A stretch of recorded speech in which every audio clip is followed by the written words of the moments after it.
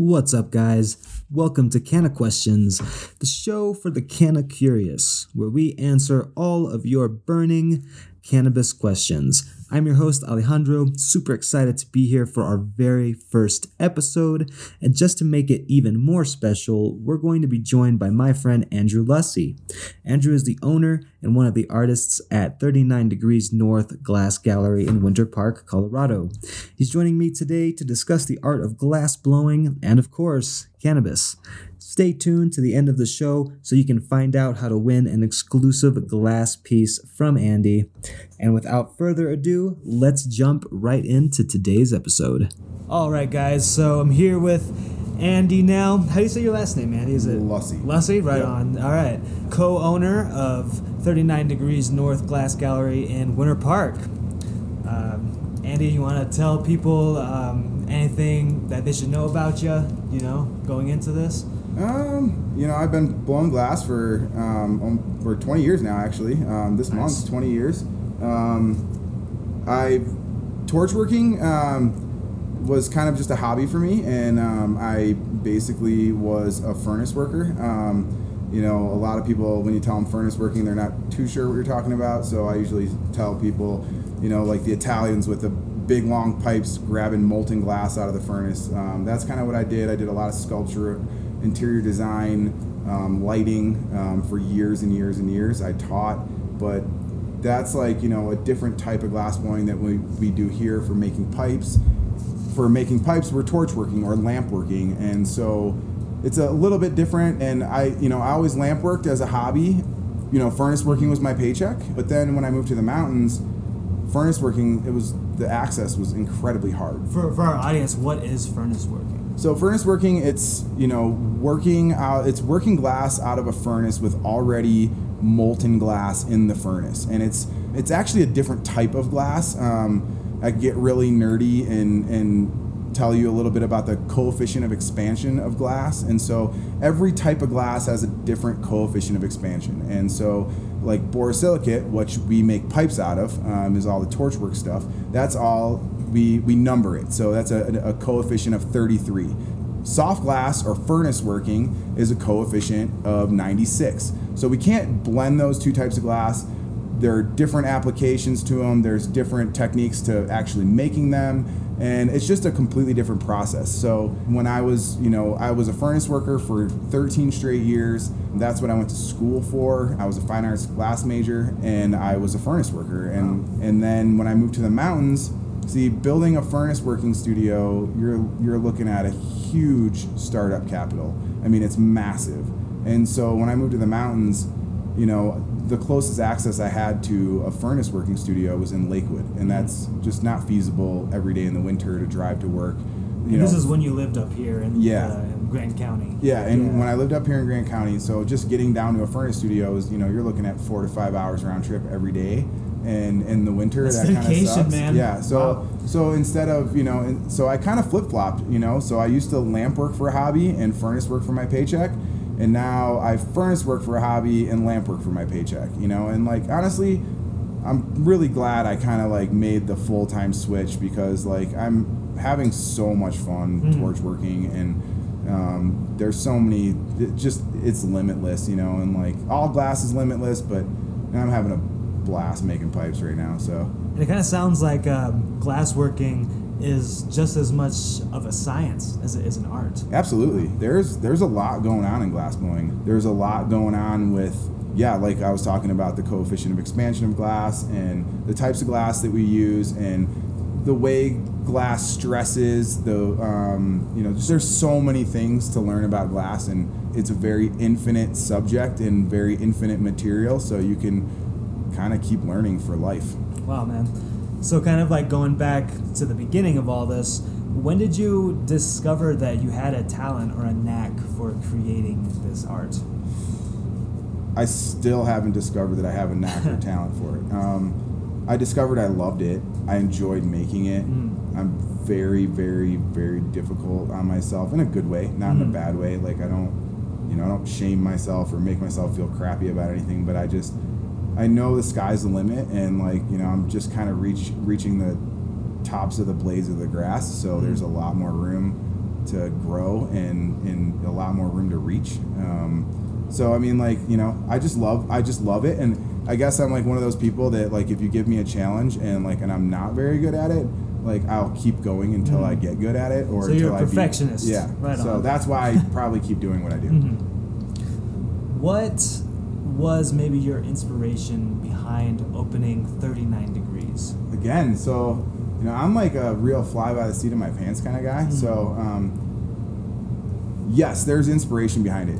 It all kind of fell into our lap. We had a private studio. We lost our private studio just due to, you know, real estate stuff. We found this place. We had extra space. And once we realized we have this extra space, we can do a retail, that's when the inspiration started kicking in. And that's when I started, like, looking at the shops that I've always, like, really looked up to. Like, I'm going to plug my homie Derek at Witch Doctor. He has one of the most beautiful shops and galleries in the industry. And where is that? He's in Salem, Massachusetts. Okay. When you walk into his shop, it's like walking into a fine art gallery. I mean, you know, and for me to see, like, you know, because when I started blowing glass, you know, weed was very illegal everywhere. Pipes were very taboo, and in the glass world, this is what's really, really tough, because I always made pipes from the day I started blowing glass. But again, I was going to school to be a glass artist and do a lot of sculpture, stuff like that. So you have these two different worlds. You have the furnace working world and you have the lamp working world. And then I'm talking 20 years ago, 15, 20 years ago. And furnace workers really kind of had a chip on their shoulder and looked down at pipe makers big time. Like, you didn't, like, if you were a pipe maker, they immediately thought you were just some, like, dirty wook hippie, you know, and that, like, you know, you weren't a real glass blower, you know, and they were real glass blowers, but you weren't. So, like, because I lived in both worlds, I kept very quiet about the fact that I made pipes, even though it was just my hobby. And again, my profession and paycheck was furnace working and sculpture. But I kept quiet about the fact that I made pipes. Were you selling the pipes too? Yeah, I would sell pipes, shops, you know, or just privately? Or? You had a glass shops, you know, like, because back in the day, you know, you kind of like, you'd made as many pipes as you could, and then you filled up a case, and then you went and, like, kind of like cold call, I guess, like, you know, traveling salesman. You'd just show up at shops and be like, here, check out my work, you know, and like, and you know, bargain and, you know, haggle, and, you know, you'd probably walk out of there not so happy, but at least you made some money, you know, because that whole starving artist thing, shit's real, you know. So, like, you know, if I could make money selling some pipes, yeah, I'm gonna jump on the torch and make some pipes. And that's, like, back in the day, that's how it was. And also, like back in the day too, and it is still this way in some states, where you walk into a head shop and you say, hey, can I buy a bong? They're gonna kick you out. They're like, oh, we only sell, you know, tobacco, you know, products here. You know, no one smokes tobacco out of a bong. No, exactly. You know? Nobody loads up a bong, you know, with a fat rip of tobacco. You know, I mean, like, that sounds terrible. Were there ever any laws that, like, you kind of had to skirt around then? So we didn't really have to skirt around any laws, and then Operation Pipe Dreams thing happened. And that was, like, I believe John Ashcroft and the Bush administration decided to crack down on glass pipes. They put Tommy Chong in jail. Tommy Chong was literally in jail for quite a while because of this. And if you watch the movie Degenerate Art, it was on Netflix for a long time. I don't think it's on Netflix anymore, but if you can search Degenerate Art, it's all about, you know, a lot of the history of pipe making, and they touch base on the Operation Pipe Dreams. And so everybody got really paranoid, and, like, honestly, that's, like, when I really was like, you know what, maybe I'm gonna put pipes on hold for a little while, because it wasn't like I was really trying to be a professional artist and make money that way. So when this Operation Pipe Dreams happened, I was like, everybody was even scared to order materials. Like, we were scared to order tubing and color, because we're like, well, are they keeping track of us? And then, like, we were scared to, like, keep any kind of a paper trail with shops that we worked with, because shops were getting cracked down for selling glass pipes. And so we got super scared, and I was just like, man, I'm just gonna maybe, like, fully focus on furnace working and put that off to the side. And I kind of did, and, you know, became a professional furnace worker, and, you know, did that forever, you know, and now I'm back to pipes. That's crazy, man. I've never heard of Pipe Dream before. Yeah, it was Operation Pipe Dream. Yeah, it was called Operation Pipe Dream. Scary thing. Wow. It was kind of creepy. It seems like the glass blowing industry kind of parallels, the cannabis industry. The two kind of go hand in hand, and it's just interesting to see how they both, have to, go through that period of, stigma. Absolutely. There was a ton of it, and there was a ton of, just like there was taboo about, the cannabis industry or just before there was a cannabis industry when it was just the cannabis black market. I mean, there was a huge stigma, but there was also that same exact stigma attached to pipes because they went hand in hand. To everybody that looked at it from the outside, it went hand in hand, and so that was just kind of how it was. Right. So kind of building off of your journey again here, do you remember the very first usable piece that you ever made? Vaguely, yeah, I do. I remember it was terrible. It was clear with a little bit of fume work. And when I say fume work, we melt down gold and silver, the color changing glass. And so I probably added a little silver into it. And it was probably a really ugly spoon. I'm pretty positive that it was a really ugly spoon. So, yeah, actually, it was pretty weird. My sister got married. That was 20 years ago. My sister got married a couple of years ago, and I was back at home. And everybody went. It was after the wedding, and everybody's winding down. It was my wife, and me, and my dad, and we were hanging out, playing pool, and hanging out down by their bar. And my dad pulls out this box, this cigar box, and he's got some pretty old, dry shake weed in there. And I was kind of blown away. I was like, you about to smoke weed with us, Dad? This is awesome. And did you know that your dad had smoked weed before? I knew he did. I knew he smoked. I definitely knew he was super cool with weed and everything, but I just never smoked with him, you know? And then he pulls out some of my first pipes that I'd ever made that I'd left at my mom's house when I first started blowing glass. And I must have left these pipes there. And literally there was probably one of the first 10 pipes that I made. He had 3 of them. They were terrible. But, I was pretty stoked that he held on to him, so It was kind of cool. So it was kind of refreshing to see where you came from and, how hard it was and, how hard it was to make something so terrible, and you're like, wow. Because back then, we didn't have YouTube. It was literally a tiny little handful of glass blowers compared to the, tens of thousands of glass blowers that we have now. It's so easy to get knowledge right now, So on that note, how did you learn? Self-taught. Just self-taught. When it comes to lamp working and torch working, self-taught. For the most part, I picked up a couple things here and there from a couple guys. I definitely have to say Chad G was a big help to me. Chad G would let me sit and watch him, but I'm that type of person that doesn't if you're willing to open your doors to me and let me in, it's almost to my fault that I don't ask questions. I just sit there and I try to be a fly on the wall, I'm I don't want to bug you, I don't want to get in your way. So I never asked any questions. I just sat and watched, and I tried to learn a few things, but then I really just worked really hard to teach myself as much as I could and just trial and error, the more you screw up the better because the more you learn. If you're taught the right way right off the bat, you're going to encounter a problem and be a deer in the headlights. So it's kind of cool that it sucks, and the time that you put in can be it tests your patience, but the more you screw up, the more you learn and the better you will be in the long run. That's some pretty good advice for any aspiring glass blowers out there. Just don't give up after your first pipe. Don't give up. Or anybody. Honestly, if there's something you love to do that's a challenge that you have to work hard at, embrace your screw ups. It sucks at the time, but it's worth it in the long run. Yeah. Let's see. Building off your origin a little bit more. Do you remember the first time you used cannabis? Yeah, I do. Yeah? What's your first time cannabis Oh my story? God, I'll never forget it actually. So I was really young actually. I grew up in Chicago, and we weren't shy about anything, and so I was pretty young. I'm not gonna lie. I think maybe I won't even say it because I don't want to encourage anybody.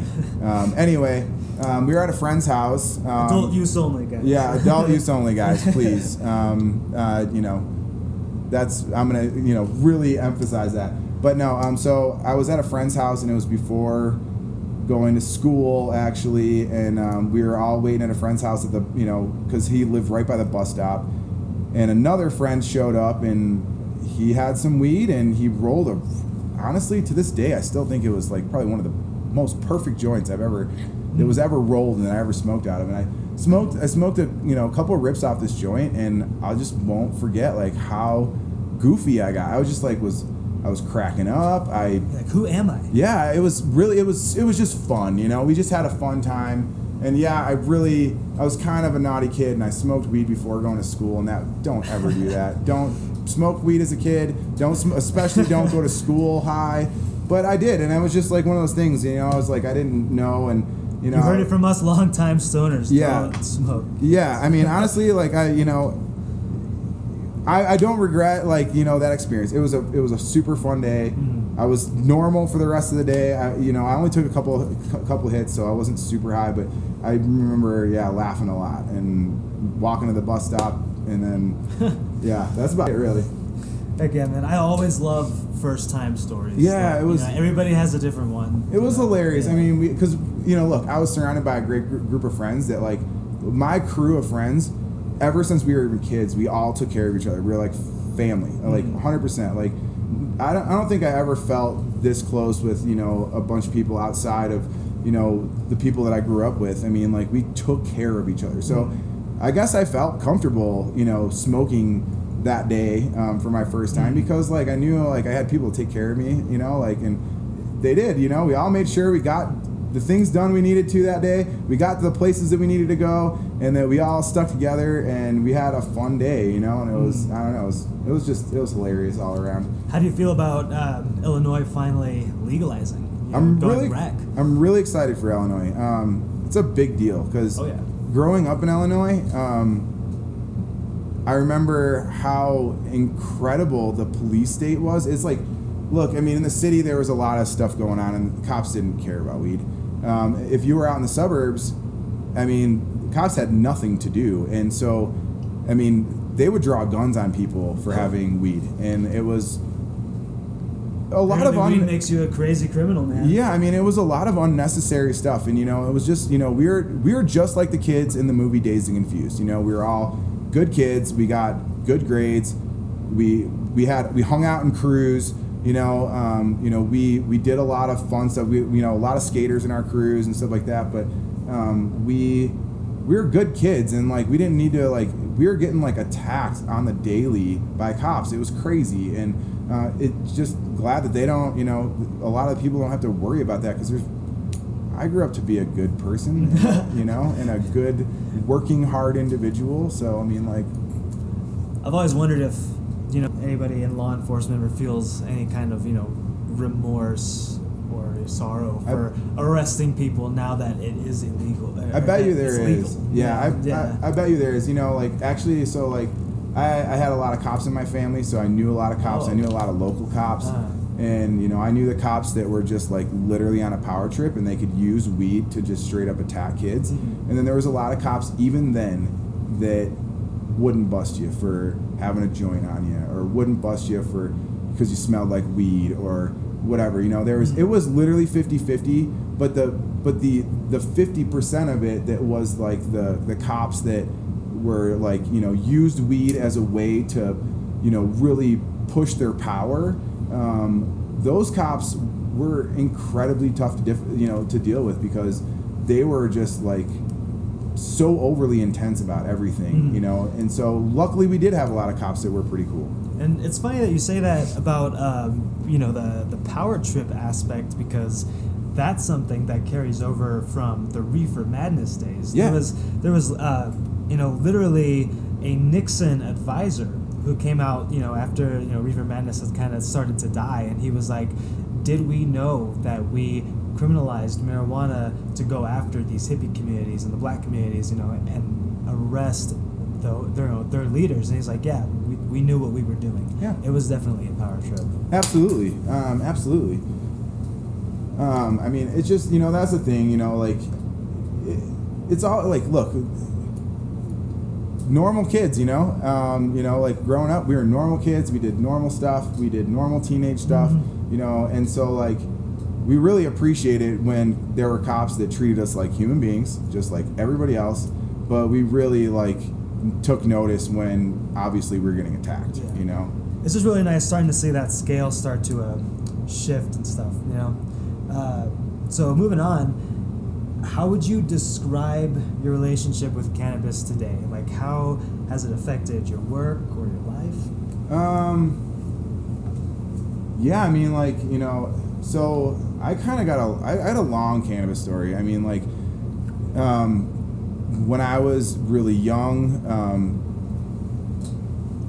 I was, you know, that was my life, honestly. Like, it's crazy, man, because like a lot of people, I see this big movement, and I'm not trying to like say this to like, actually this is the first time I'm saying this to anybody.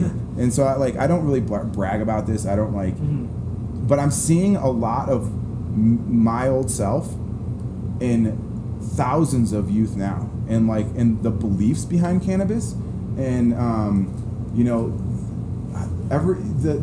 the knowledge of how powerful cannabis is and the great things that it can do for people's lives, their health, and so when I was a kid, you know, I started growing cannabis when I was 15 years old, and I grew a lot of cannabis. I mean, like, I built greenhouses when I was 15, 16, you know, and this is when it was incredibly illegal. Definitely a bigger risk. Yeah, and before I got my degree in fine arts glass, I actually went to college and started college with a horticulture greenhouse management degree. Really? That's what I started college with, because I honestly I really wanted this future that we have now, and I really wanted to be like one of those first people that were like on the ground floor of this legal cannabis industry. And you know, glass found me and really distracted me and took me in a different direction. But I've always had this major love affair with cannabis, and you know, I really believed in its medicinal properties at a very young age.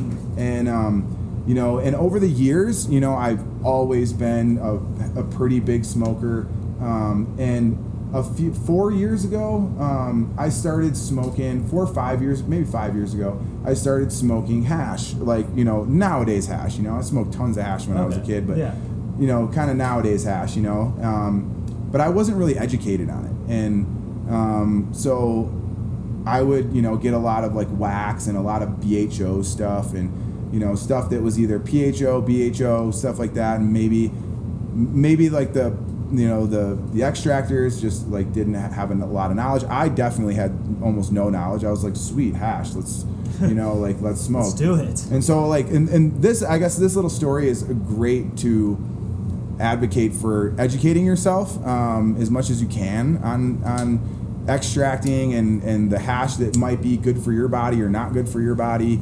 And so I started smoking a lot of hash, and you know, I can't prove this, but I personally believe, because that was the only change in my cannabis life, I guess. And then all of a sudden I started getting terrible anxiety. I mean, I'm saying such bad anxiety that if I even took one hit of flower, I would you would never notice it, you'd never see it on my face. But inside I was having a panic attack, and I would have anxiety attacks, and my heart would be pounding, I'd have a lump in my throat, my head would be racing like a slot machine.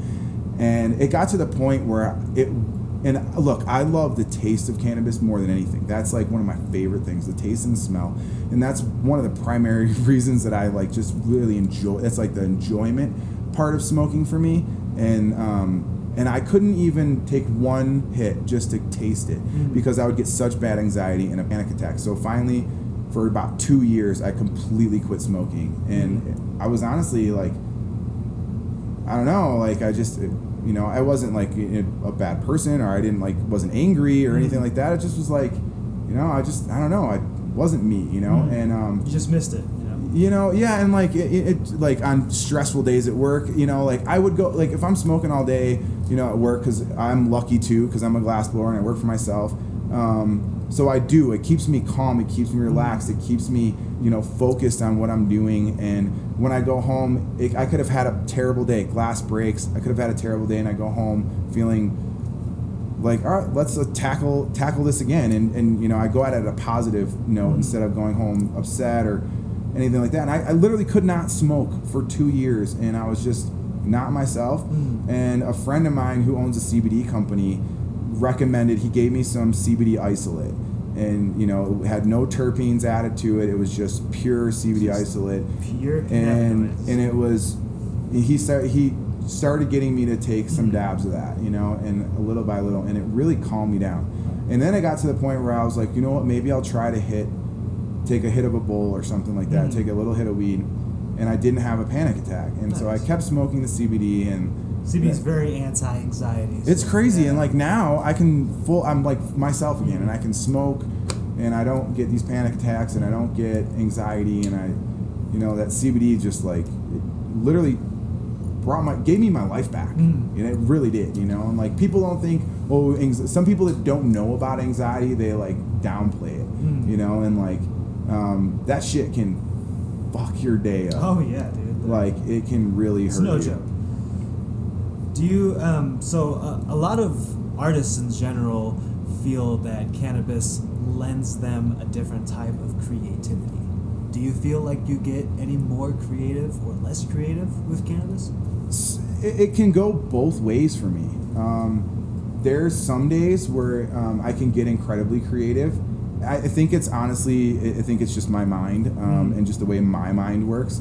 And then some days it can block it. And so, I'll know right away, if like, I'm having kind of like a blocking kind of day, and then I just like won't smoke pretty much for that day. Like I just know today's, just today I need to be on this, and just, be a little bit more, focused in another area. But and I think that's really important with cannabis use too, because a lot of people get caught up in, it's legal, so I just want to smoke as much as possible every single day, and people kind of forget that it doesn't have to be that way. Just know yourself. You have to know yourself. And yes, there are aspects of smoking cannabis that I enjoy, so like you want to repeat the enjoyment, but then you also have to know yourself when it comes to, like, for me, it is my medicine. Like, it literally is. And so, like, if you get a headache, you're not going to take 45 Tylenol. You're going to take the 2 or 3 you need, and that's that, And so that's the thing. So some days for me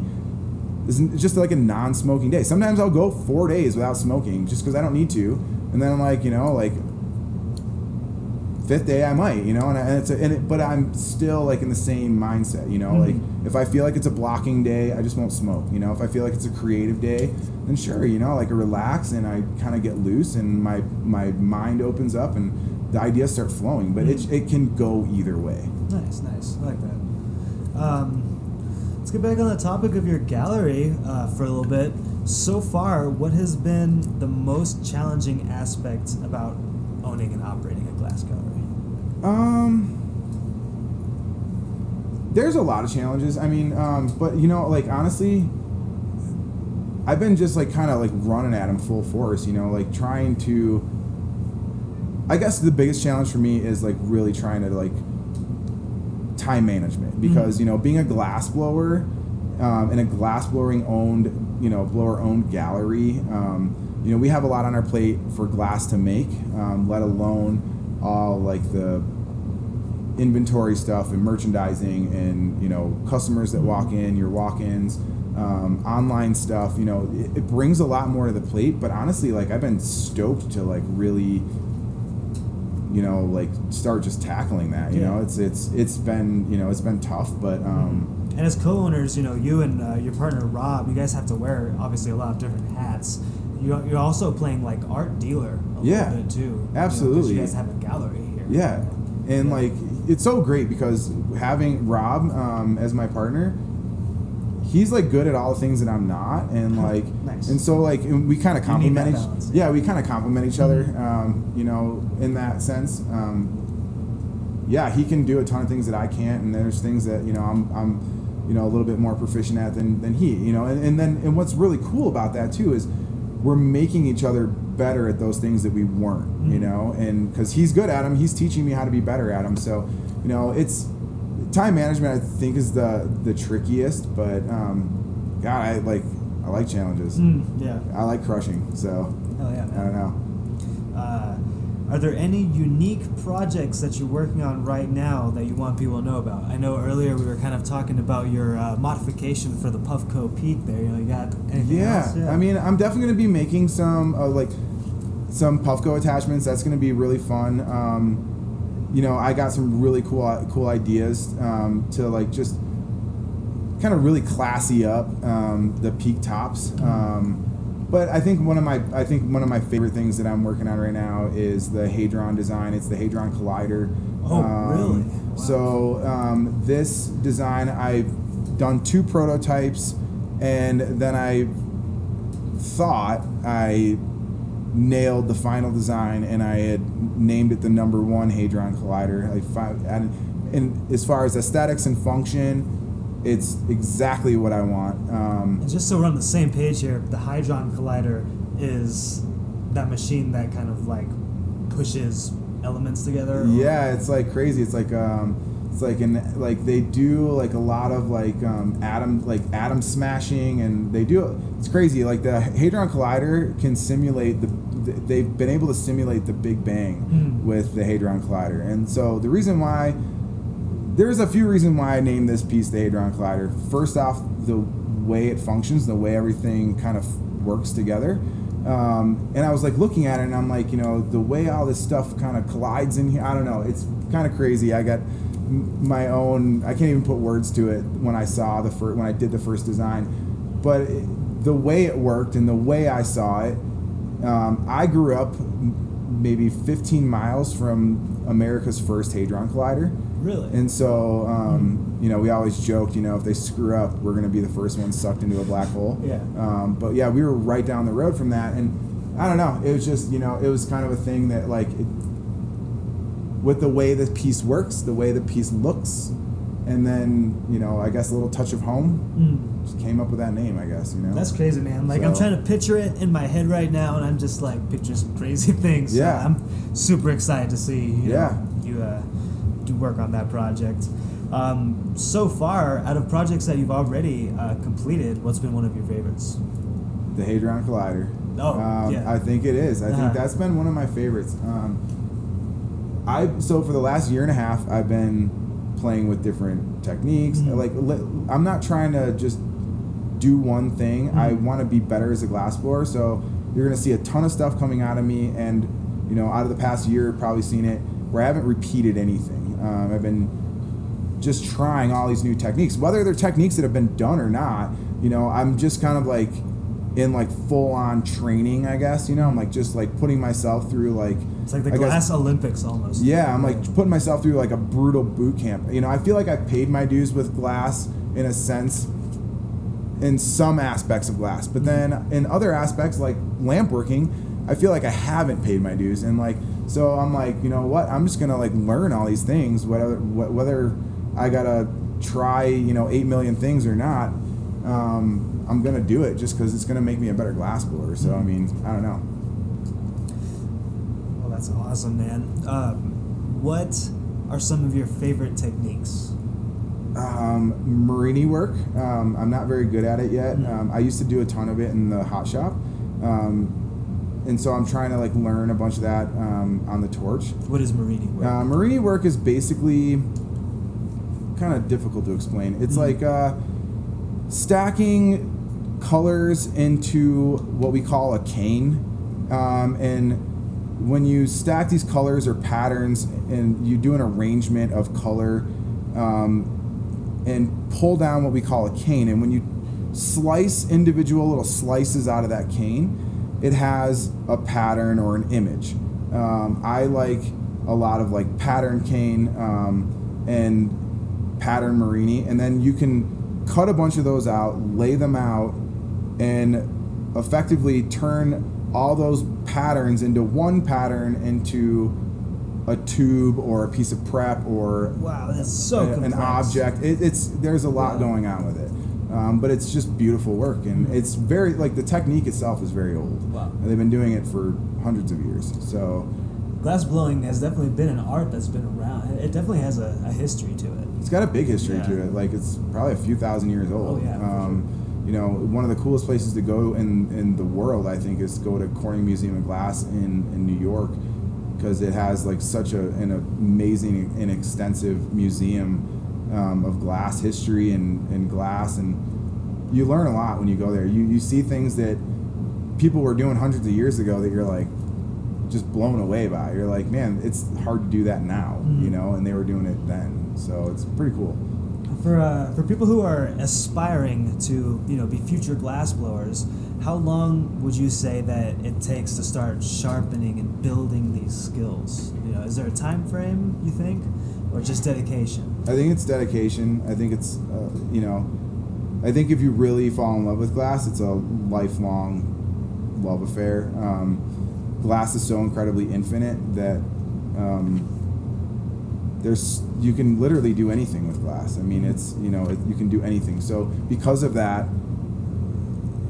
you can never really like fully master it. I mean, you can master certain things, but glass itself, it's kind of like the game of golf. You know, it's a game that can only be played, never be won. It's kind of the same thing with glass. I mean, you can just keep making anything out of it, you know. So like, because of that, you're gonna do something that you haven't done before, that you're gonna have to learn, you're gonna have to dissect, you're gonna have to figure out. So it's kind of cool. And like, but I've seen glass blowers, like, you know, very early glass blowers, couple 2-3 years in, be doing things that are just phenomenal, you know what I mean? And you know, and I've seen guys it take decades, you know, but I think it's just how dedicated you are, how much time you put in, how much willing you know, how willing you are to screw up and learn from your screw ups, how, you know, just work hard, you know. And on that note, what would be like your number one advice for someone getting into it? Make what you like. Okay. I think that's one of the biggest things. Whether you draw inspiration from the world, from other artists, from other glass artists, from whatever it is, you know, things that you do, or whatever it is, you just do what you like. Do what you would want to make for yourself, what you would want to make coming out of your heart. I mean, there's just like no two ways about it. Like, there's no point in doing something you absolutely love to do and then turning it into something that you're just like working for money and you're doing the same thing over and over. And, you know, you gotta love what you do. You know, like this is not a... And that's with everything. Yeah, with everything. I mean, like, when you choose to blow glass for a living, man, I mean, you just set yourself... Why make it a living hell? You know what I mean? Like, why turn it into something that you're just doing? I'm just going to make this for money and money only. Like, no. One time you told me a while ago that one thing that sets your gallery apart from other smoke shops is that, you know, it's American made, it's all made in-house. And a lot of smoke shops, I guess they import, you know, a lot of glass, you know. What's something else that might set your gallery apart from others? We don't have your typical head shop feel at all. You know, so we're not fully stocked like a normal head shop. You know, we don't have everything that a normal head shop has. But when you walk into our place, we have something for everyone. So we do have, you know, those spoons and chillums and hammers, and, you know, we have, you know, some production pieces, you know, as far as like rigs and tubes go and stuff like that. But we have a boutique gallery feel. And so if you do come in for a $40 piece, you felt like you really got something special because you walked into, you know, this beautiful gallery with, you know, stuff anywhere from $5 to question mark, you know, because we have some really high-end art in here. And so, you know, we want everybody to feel special walking in here, and we don't want it to feel typical, and we don't want it to feel like you've walked into, you know, this shop 1,000 times because you've walked into 1,000 shops just the same. Right. You know, we want it to be different. And I can definitely attest to that, guys. I've bought, you know, several pieces from Andy and his shop here, and they're just amazing. None of them have broken yet. Unlike other glass that I've gotten, some cheaper, more imported glass. Andy, I understand that you're going to be doing something really interesting with your shop. You're actually going to be offering glassblowing classes at some point. Yeah. Can you tell us a little bit more about that? So my partner, he's going to be the head dude in charge for the lessons and everything. We haven't quite gotten it dialed in. We don't want to jump into any. So with us, everything is about customer service.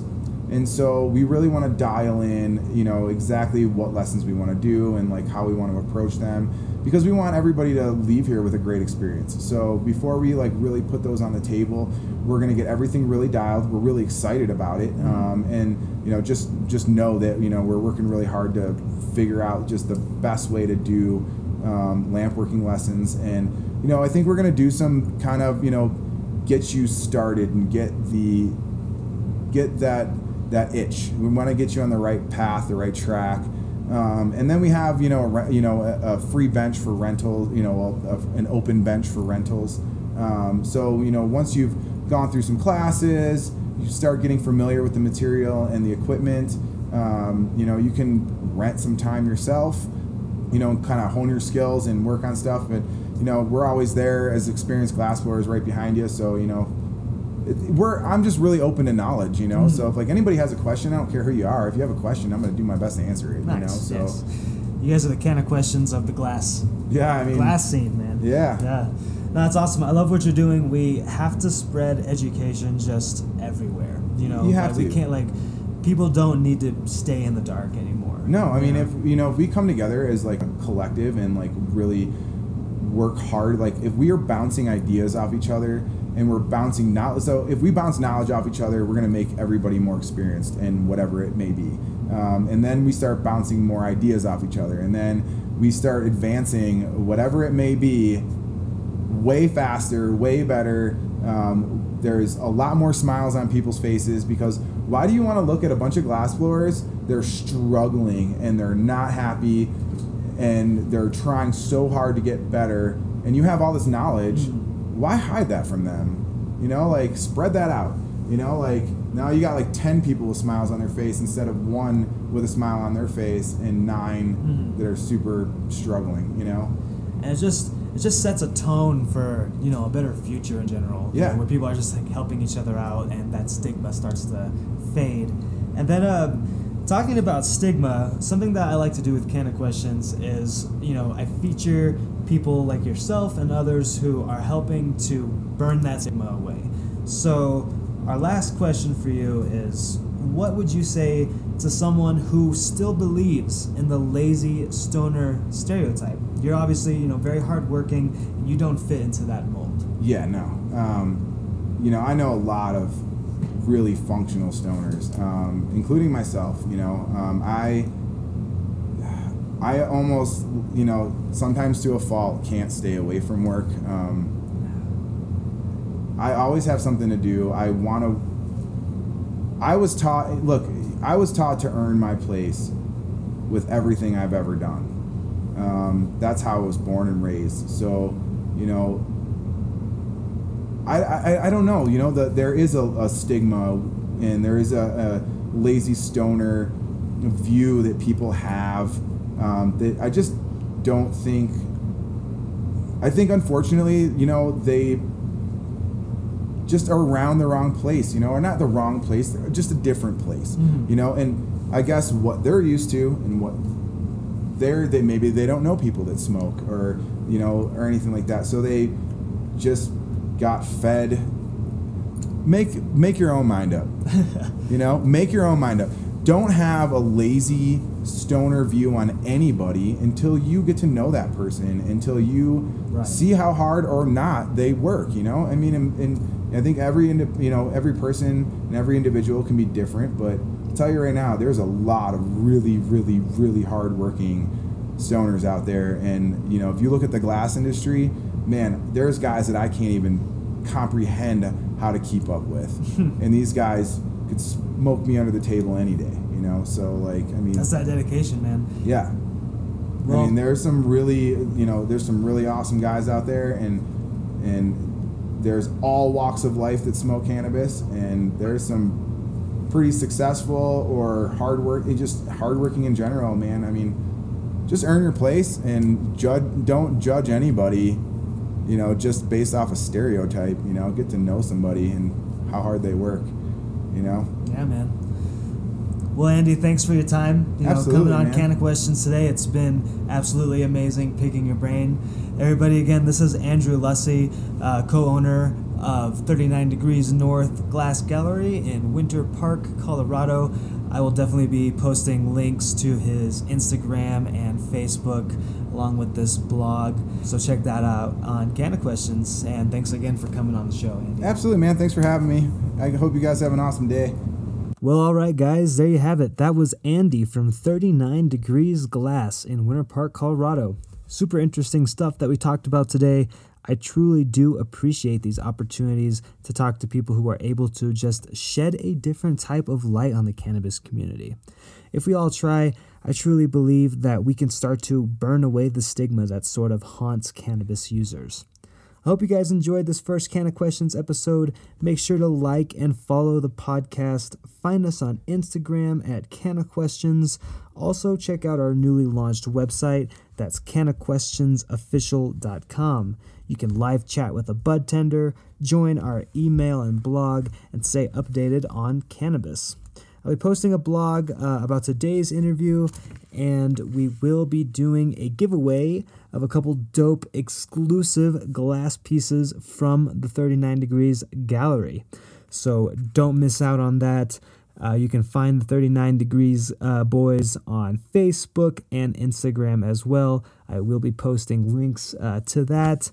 And on that note, guys, there's a lot more in store. So stay high, Canna Fam, and we will see you next time.